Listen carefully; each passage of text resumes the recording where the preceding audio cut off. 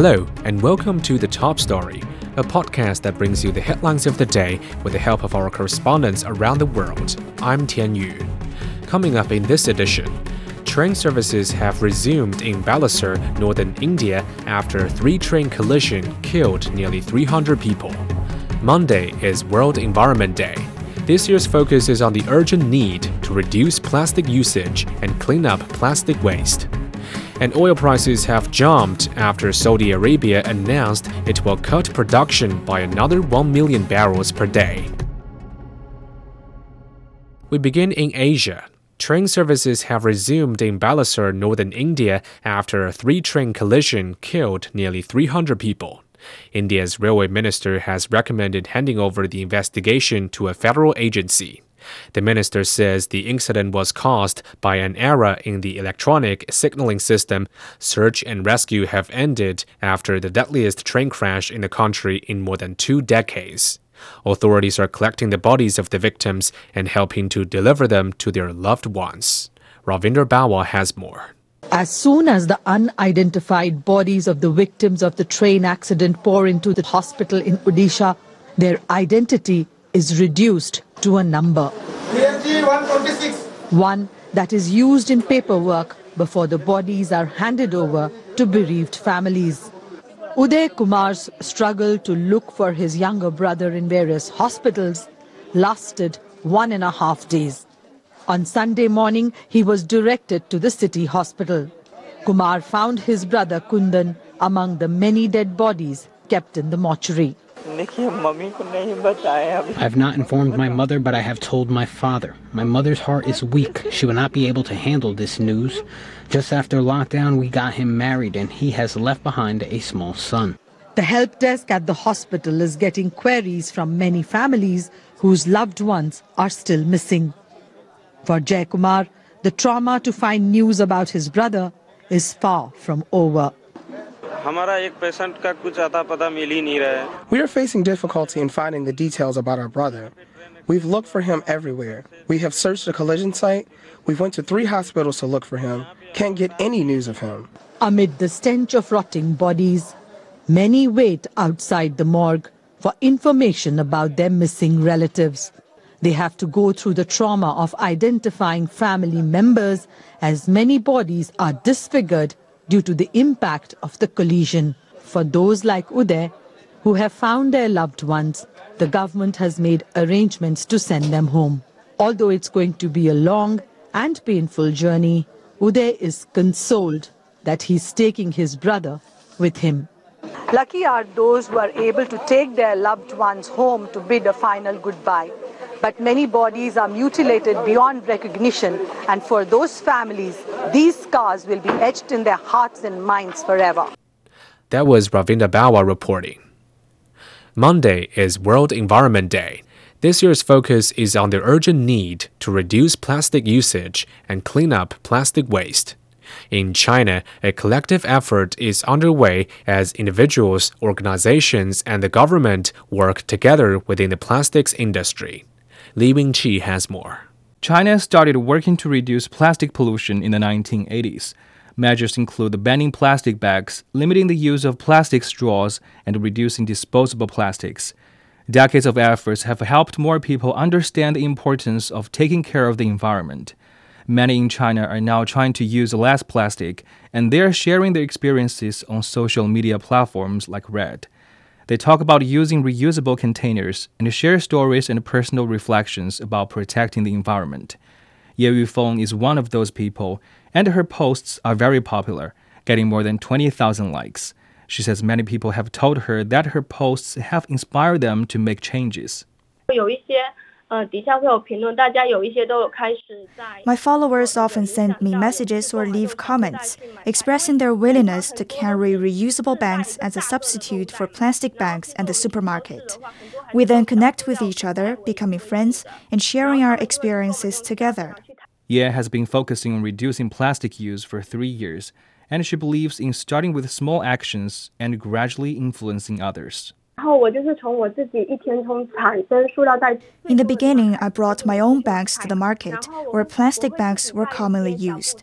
I also switched to using stainless steel containers for carrying items like tofu, meat, and other wet goods.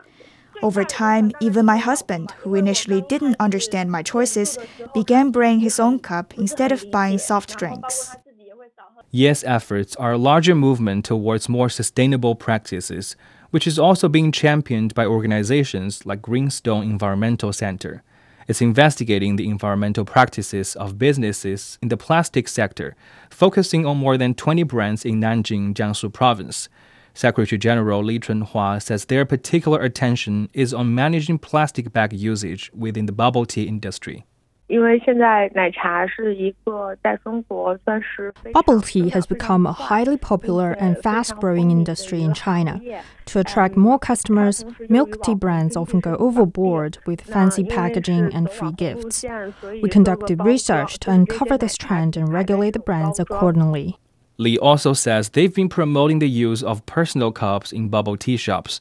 This initiative has been successful, with widespread support and discounts offered by bubble tea shops.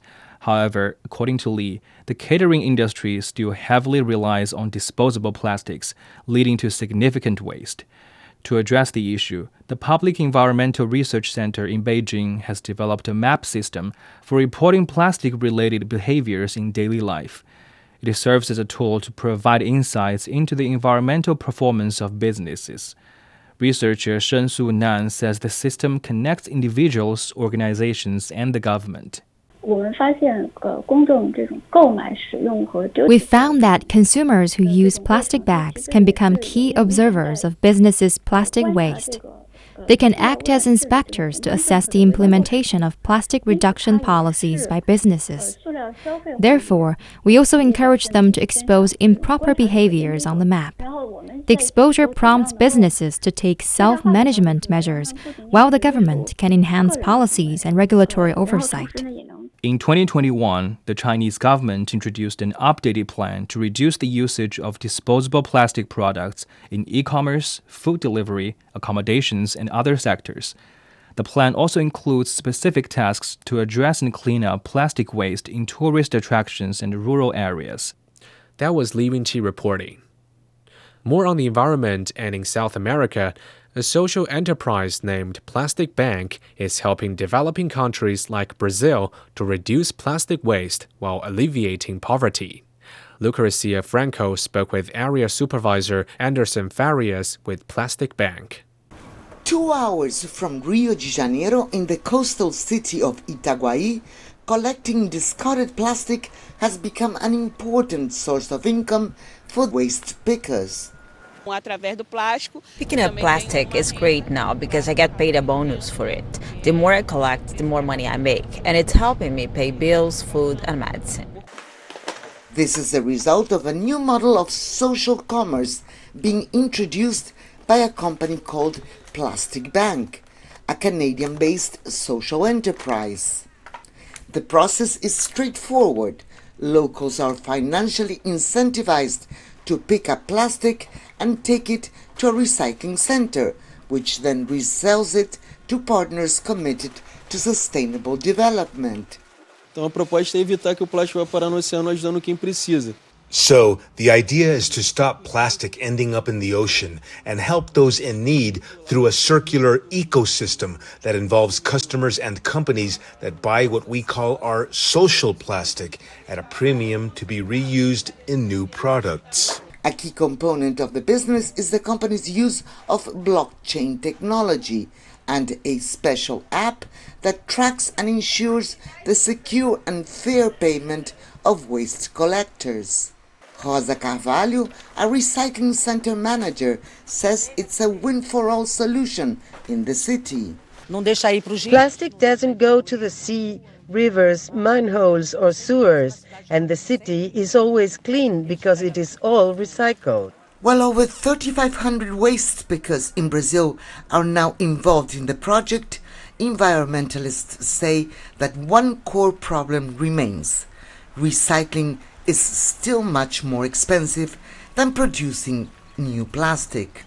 That was Lucrecia Franco reporting in Rio de Janeiro. In Oceania, the Marshall Islands is considered one of the world's most at-risk countries to the impacts from climate change.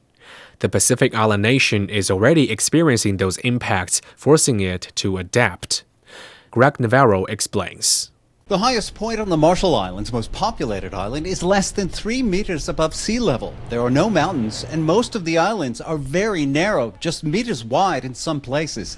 All of this makes the country extremely vulnerable to rising sea levels. One of the islets has already been eroded to the point where it just looks like a sandbar. So because there was constant overwash, this islet that used to have trees, pandanus coconut trees, and they used to go camping, the family, who lived nearby it, now it just looks like a pile of rocks and sand. And that's the future that you can see for the rest of the Marshall Islands. It's not necessarily that we would be underwater, but that the island would become unlivable. This lowland country is also at greater risk from drought, which threatens limited fresh water supplies, and from damaging weather extremes. In 2015, heavy winds combined with a massive storm surge to push the Pacific Ocean up over the shoreline, damaging roads, damaging homes, and destroying cemeteries. And it all just flooded into the grave and broke some of the graves.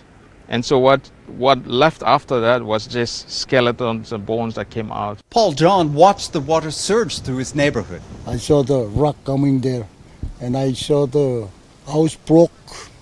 Some house over there broke. The wave came and threw the rock, and then the all falling down. When people hear us say these kinds of things, they'll say, well, you can just go inland, just build your buildings inland. There's only so far inland you can go before the island is done. Kathy Jenelik-Kijera is a climate envoy working on the country's national adaptation plan. That focus on adaptation, on changing our island so that we can stay in our island, that demonstrates the severity of the issue and the fact that it's getting worse. That plan includes relocating communities where possible and reclaiming land from the sea. It's a very interesting idea of, even when you do not have enough space or enough land, you can still creating a space to able to build infrastructures. Jenelik-Kijera says the sea level here is expected to rise by 0.5 meter in the next 50 years, underscoring the need to adapt now before the impacts become too great to live with in the future. We're being forced to change our entire island, and the thing is for people to remember also is that Marshallese culture is very much tied to land. And so when you're changing that land, you're impacting that culture and that identity.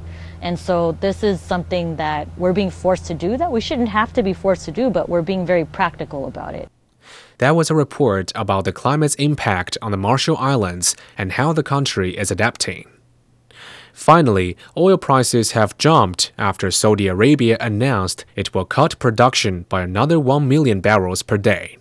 This comes as the OPEC Plus alliance of major oil-producing countries faces flagging oil prices and a looming supply glut. Johannes Plashberger has more from Vienna. After a 6-hour delay, OPEC and its allies are reported to have agreed a deal whereby OPEC leader Saudi Arabia will make new voluntary cuts. If it is a real production cut, then the impact could be big. But if it's just a covert way to reallocate quotas with no immediate impact on total output levels, then the market will treat it as it is. But why cut production in the first place? It is first and foremost an admission that demand into 2023 will not be as strong as most analysts anticipated. OPEC Plus, which includes allies such as Russia, pumps around 40% of the world's crude, meaning its policy decisions can have a major impact on oil prices. However, it took quite a while for OPEC Plus energy ministers to agree on a final decision. After a delayed start, it was difficult for OPEC's most influential members to persuade underproducing African countries to establish realistic output targets. Reuters sources say this newest output cut will be added to already existing cuts of over 3 million barrels per day. That was Johannes Plashberger reporting. Before we go, here's a recap of today's top stories. Train services have resumed in Balasore, northern India, after a 3-train collision killed nearly 300 people. This year's World Environment Day is focusing on the urgent need to reduce plastic usage and clean up plastic waste. And oil prices have jumped after Saudi Arabia announced it will cut production by another 1 million barrels per day. That concludes today's top story, which brings you world headlines every weekday. For more news in politics, business, sports, and culture, you can subscribe to The Beijing Hour, a one-hour news magazine program. We welcome and appreciate all ratings and reviews. I'm Tian Yu. Thank you for listening.